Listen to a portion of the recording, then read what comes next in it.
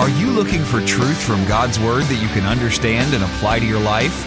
You'll find it today on Make It Clear with Dr. Stan Ponz, Bible teacher and president of Florida Bible College in beautiful Orlando. Listen now as Stan makes it clear.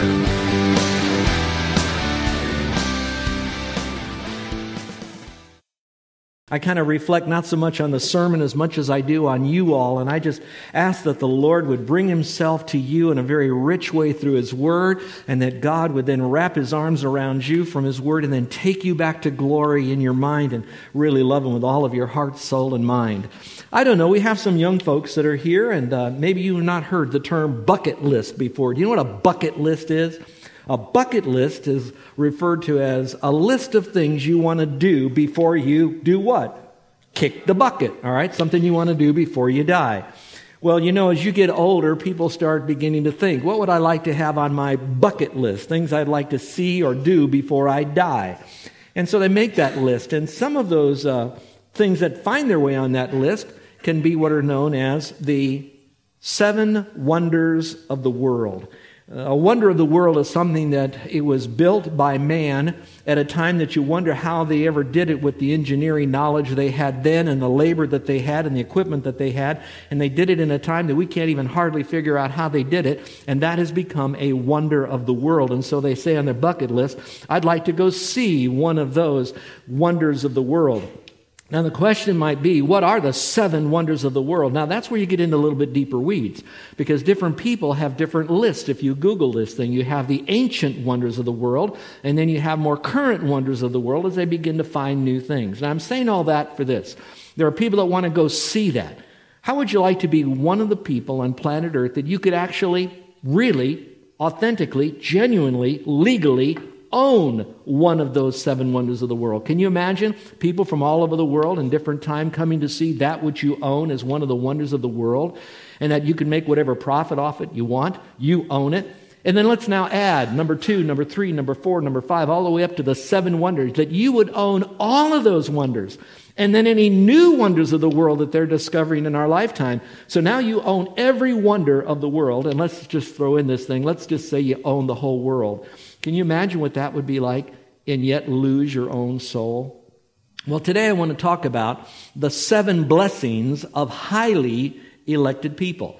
These blessings are worth far more. They are immeasurable in the amount that we can calculate of blessings and their worth compared to any of the wonders of the world. And God says, by His richest grace, by His kind intentions, He says, I'm going to give you these 7 blessings because you have trusted Christ as your Savior. You are one of those highly elected people that get those 7 blessings. Now, let me just swiftly go into this. The passage we're going to look at, we're extrapolating 7 of those blessings. But I don't want to reduce it to just those 7. We can go from Genesis to Revelation and all the blessings that God says, I own it all. And I'm giving those to you if you've trusted Jesus Christ as your Savior. Now, we are in Ephesians chapter 1. That basically means that the Apostle Paul, under the inspiration of the Holy Spirit, wanted to write truths to a group of people who lived in Ephesus who were believers. Thus, it's referred to as the church at Ephesus. But by extension, those truths that he wanted them to know, he wants us to know. And these truths are not just, existential truths out there. These are real truths of ownership of blessings that you and I have. Now, I've heard one person say that if you can't get excited about the blessings of God from chapter 1 of Ephesians, then you probably can't get excited about any other part of Scripture because they are so very, very rich. Some of you might be asking, why are we spending a little bit more time in these blessings? And I want to assure you, we could spend a lot more time. But I believe we're going to give you what we call the mountain peaks of the Himalaya mountains. We're going to give you the 7, and we're going to touch on them so that you'll know what they are. But why are we doing that? Well, one main reason is this.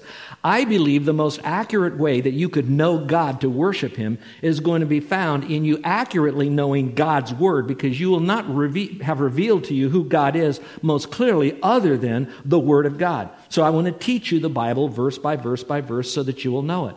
Another reason we spend the time in God's Word and going over it the way that we do is we know that apart from God's Word, there is no way that we're going to grow up in Christ as a Christian. We can grow old in in Christ as a Christian, but not grow up in Christ as a Christian if we don't know His Word and apply it to our life. And then one other truth that is very important is we could be learning these truths, but if we have people who are teaching us false teaching from false teachers, then it's going to kind of muddy up this thing. It's going to throw sand in the gears of what we're learning. And now we have an imbalance or a dysfunctional view of God, a dysfunctional view of Scripture. And of course, then we're not growing spiritually.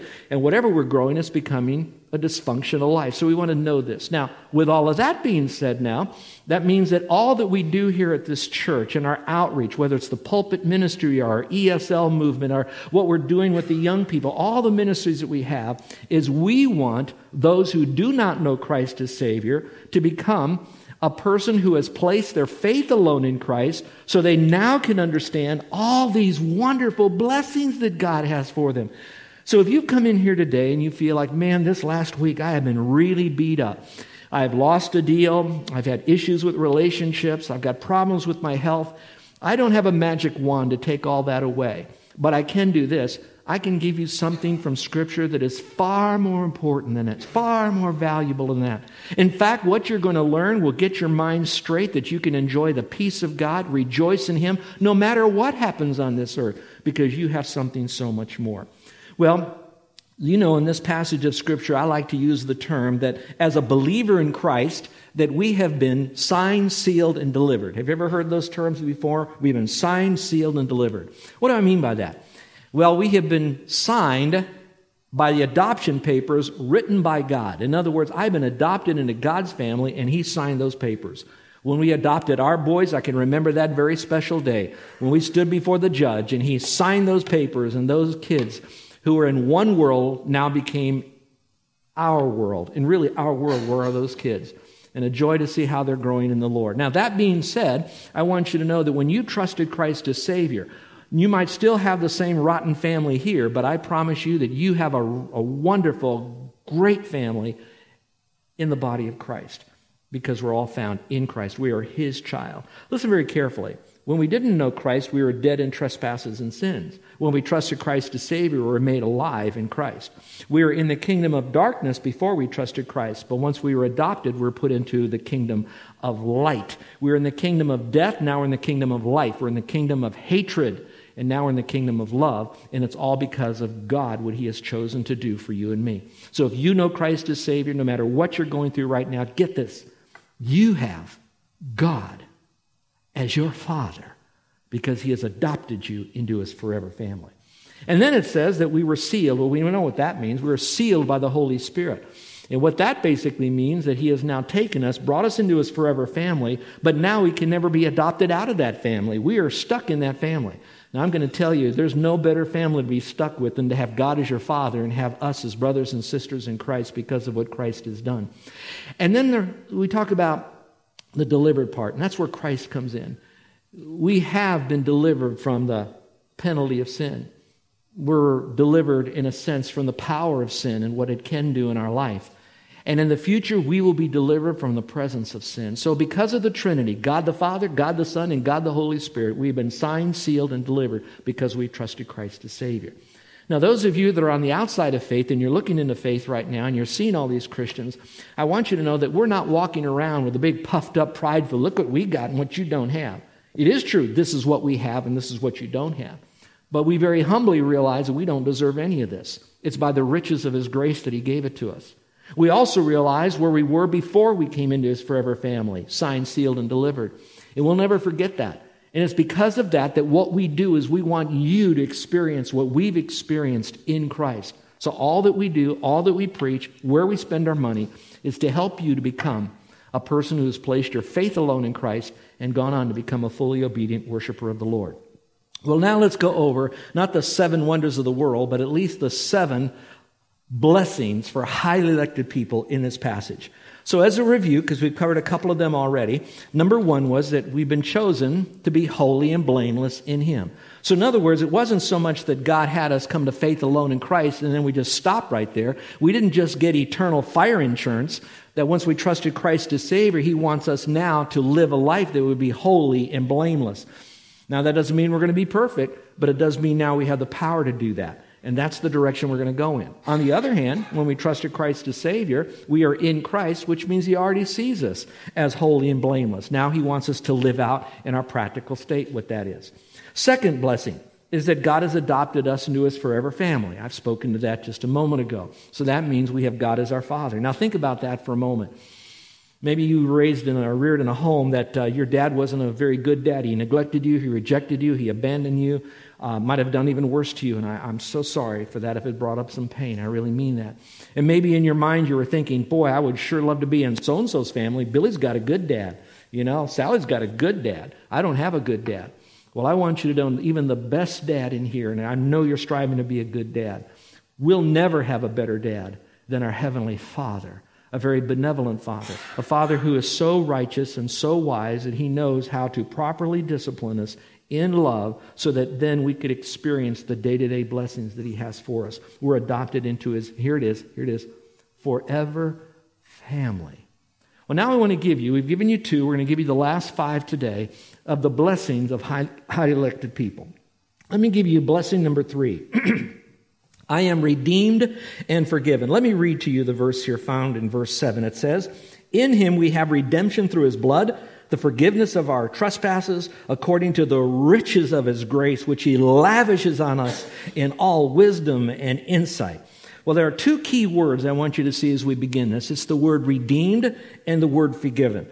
Now, some of you that are new to the faith, you might be hearing the word redeem. That's a word we don't use very often. When we were kids, we would hear the word redemption stamps.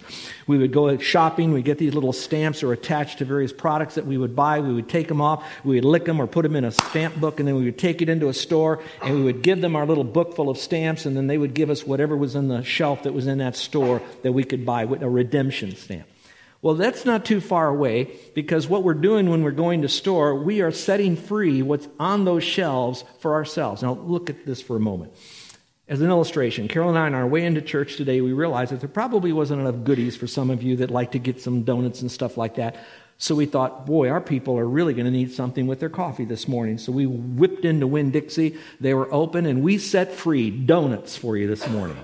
And so you had those donuts. We took them off the shelf. And I will tell you this, those donuts were useless until they were officially redeemed. And that's really what the word redemption means. It means to purchase and to set free.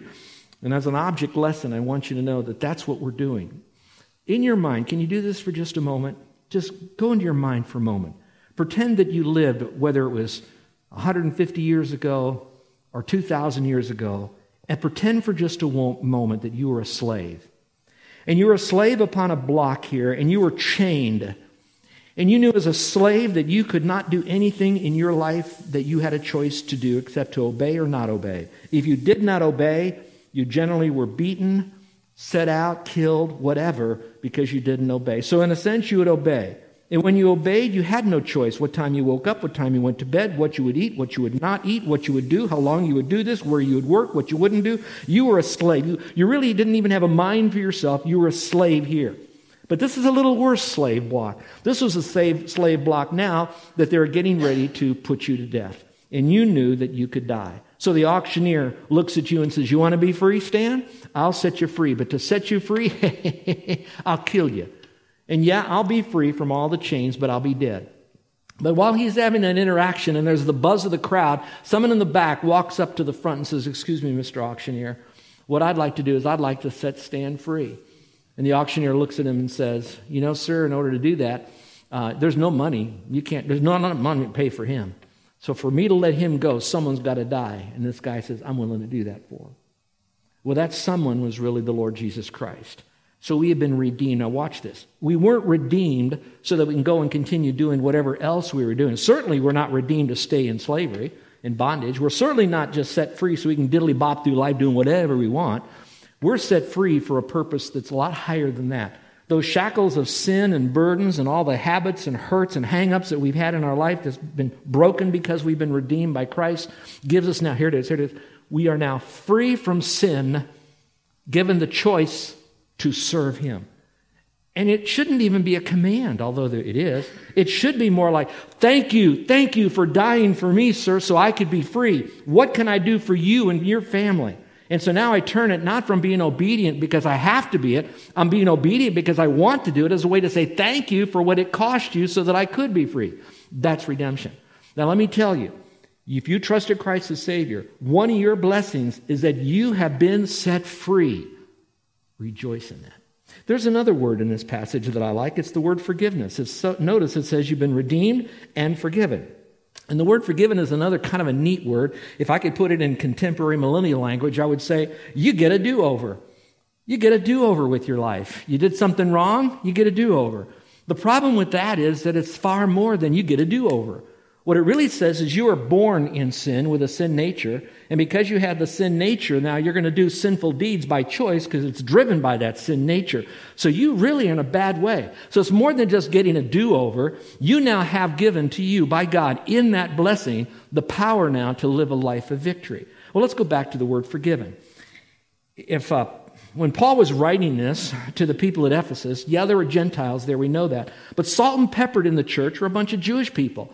And a lot of the Jews, even though many of them were just rebelling against the Lord, they had some underpinning of truth. And they knew that in the Old Testament that the priest would make a sacrifice. And when he did, he would bring 2 lambs up.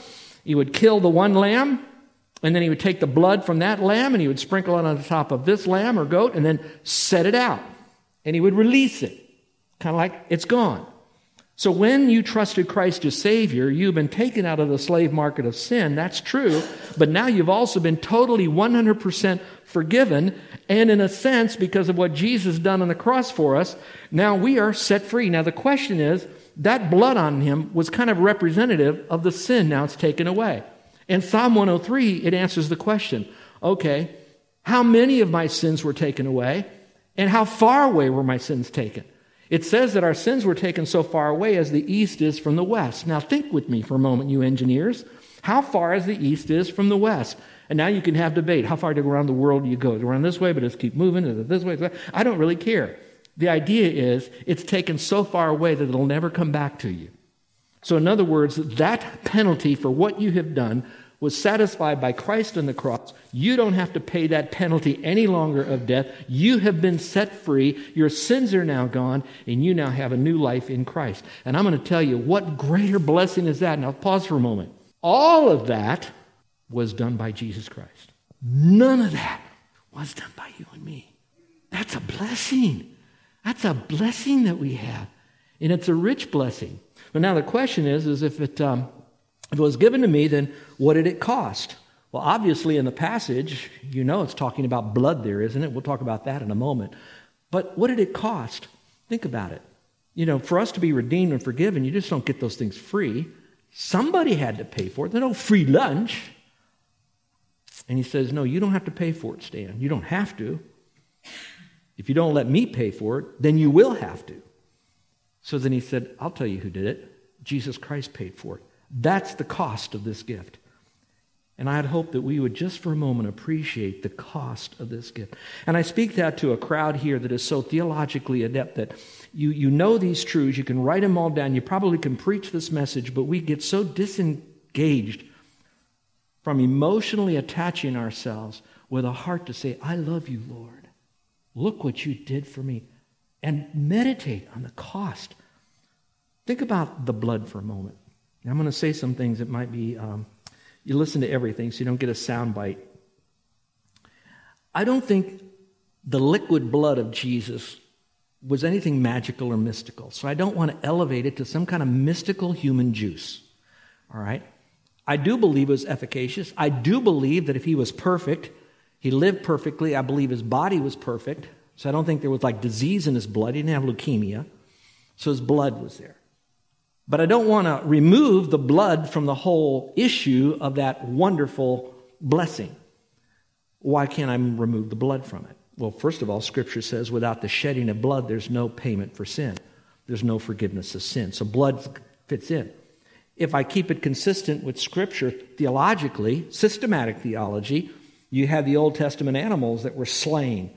And when they were slain, blood was. Now, when they were slain, it wasn't like they had a little prick when you kind of put a needle in someone when you're taking maybe a diabetic test or something. No, here it is. Here it is. They were butchered. Think about it for a moment when they were doing mass sacrifices. How much blood must have poured off the altar, down the little crevice, and into the street, and out. I mean, there was just loads of blood. It was a butcher shop. Now take that to the New Testament. I want you to think, and young people, I want you to know I love you. It's going to be a little stingy right now. I apologize, but I need to wake you up with this. And if you do any video games and you watch TV, you'll be all right. Jesus was butchered on the cross. Jesus was butchered on the cross. It was the shedding of that blood. He didn't die of a cold, a heart attack. He didn't fall asleep and not wake up. He died a horrible, butchered life. And so when I think I've been redeemed by the what? Blood of the Lamb. I've been redeemed by the blood of the Lamb. We sing that song and cheerfully and celebrate it. And that's great. I want to continue doing that. But I don't want to bypass what it cost God, the death of his only son. Blood in scriptures are mentioned 400 times. Faith is only mentioned 270 times. I think if I take blood out of the gospel, it's like having a dictionary with words but no definition. It's like having a puzzle but with no solution. So the blood is very important. Whether or not I say the blood in the gospel message is not as critical as much as I don't deny the blood of Jesus Christ and what he's done for us on the cross. It cost us a great deal. But there's also something else, and that's the appreciation of the character of it. Go back to the passage. I want you to look at verse 7 again. Look at this little section of verse 7. It is so cool. He did all of that, and then it says why he did. He said, according to the riches of his grace, which he lavished on us. Now, I don't know what translation you have. This translation says it pretty good, so I like it. If you have a Bible that you can mark, whether electronically or on your lap, I want you to circle two words in there. The word riches, and I want you to circle the word lavished. Riches and lavish. Now, I want you to know those are nice characteristic words that characterize grace, but I don't want to get away from grace. It's characterizing grace. All right, so let's go back to grace now.